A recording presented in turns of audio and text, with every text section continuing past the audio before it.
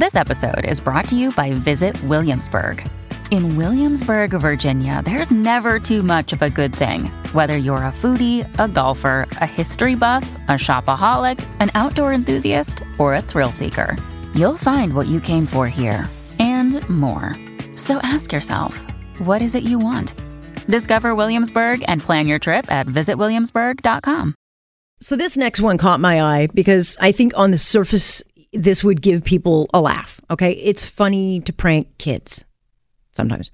I mean, Jimmy Kimmel has actually made a living off of doing this, but there is a limit. And when a prank actually becomes harmful, I don't think anyone should be laughing. But a YouTube dad, yes, a guy who makes a living by putting goofy videos up of his kids. You know, he pranks them. He makes them look stupid or silly. And then he puts it on YouTube and people watch it and then he makes money. So I guess he thought it would be really hilarious to feed his children ice cream laced with laxatives. And then for all those laughs, he would share the aftermath with millions of people on the internet. And the kids had no idea that they were eating this until 90 minutes later when it started kicking in and Dad picked up his video camera. What's wrong with your stomach? My stomach hurts. You better go to the bathroom, man. You better go now. Nation, your stomach hurts too? What? I'm sorry. Okay, he makes me sick. This guy really makes me sick. Because I know people will laugh at that, but what kind of parent ignores a child's pleas for help? These kids aren't acting. They were crying. They were in pain. They had cramps. They had what happens after you have too much laxative. And instead of helping them, if you see the video, he's filming them sitting on the toilet. And they're telling him to go away, but no, Daddy's got to make money off of YouTube. So not only does he put his kids in danger, feeding his kids laxative, but then on top of that, he films it, degrades them. And it's not the first time. He's done things like when they were sleeping, he lit off fireworks, scared the crap out of them. He pretended to drown a baby to freak out his girlfriend because, you know, that's funny. And then he scared the bejeebers out of his kids by pretending to stick a pencil in his eye. And so he puts these things on YouTube. And yeah, they took this one down. In this case, Children's Services have been coming to investigate, but how has he not been charged? It's crazy to me what parents will do at the expense of their kids for some laughs. Let's bring in Oren Amitay because he's a registered psychologist who you can look up on docamitay.com. Hello there. Hi, Alex. So this makes me extremely angry as a parent because I don't care how funny something is to put your kids, for me, the way I look at it, for me to profit off of my kids' embarrassment or pain or suffering, that makes me a monster. It makes a parent a monster. Or am I being too uptight?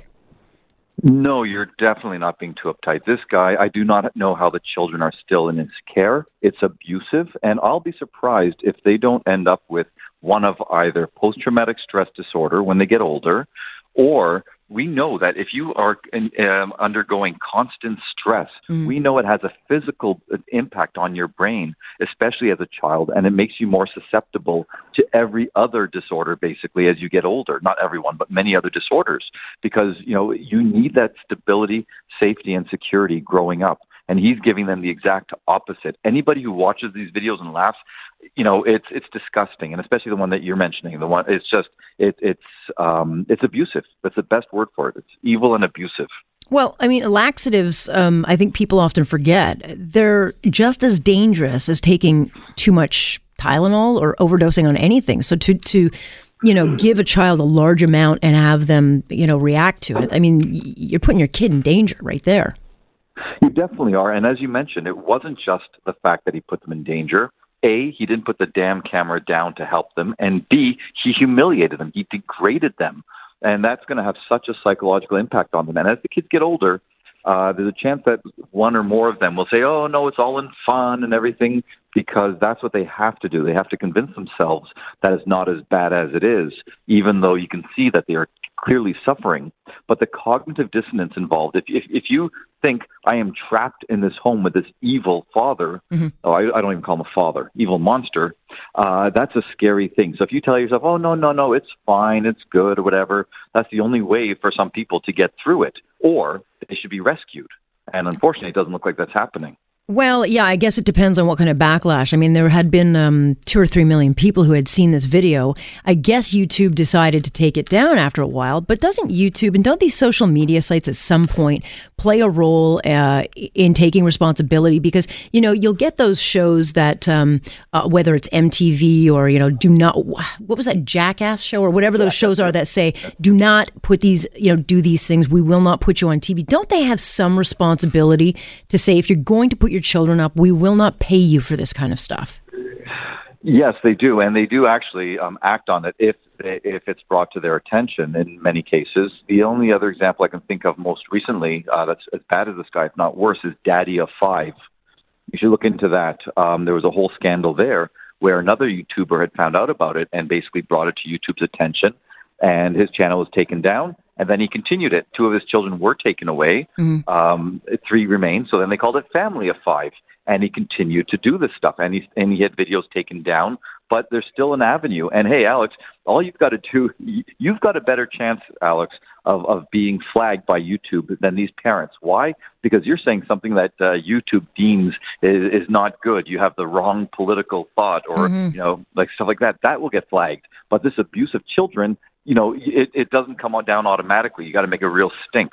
Well, yeah, and I maybe it's because we haven't yet seen this particular group age through this social media. So, like you say, these kids will go on to probably have some issues of trust. They may learn to act out on others, you know, because essentially I think the dad is teaching them how to abuse and be mean to others. But so we don't know how social media is going to affect this generation because they're not quite old enough yet. But it seems to me that we're going to have this whole generation that are awfully screwed up because their parents thought by prostituting them or constantly putting them on social media that it was okay. Yeah, and I was going to use the term prostituting. It is essentially the same. You're benefiting off of your child financially by degrading them and hurting them. And the children will, this is twofold. One is the poor kids who are suffering, and the second is the kids who are watching this, and this is becoming their norm. And this is not the first time. It's been around for quite some time. People pranking, you know, their partner or whatever. And sometimes it's cute. Other times it's traumatizing. But people, we're social animals. And the average person, if they see this, especially from a young age, if they see that this is acceptable, quote unquote, behavior, they are more inclined to do it themselves. And so, you know, good luck with us in the next few years. Yeah. Okay. So then you go to a guy like Jimmy Kimmel, because I think he really was the first guy to you know, normalize the pranks. You know, you take the kids' candy away at Halloween and see the reaction. Right. That though to me is that's not terrible. I mean, it's funny. Or are you uncomfortable with that as well? Believe it or not, I'm uncomfortable with that. Now, in my own family, I was raised in a real tough way, and you know, my kids, you know, we're pretty open with each other. So I'm not some sensitive, you know, flower child person.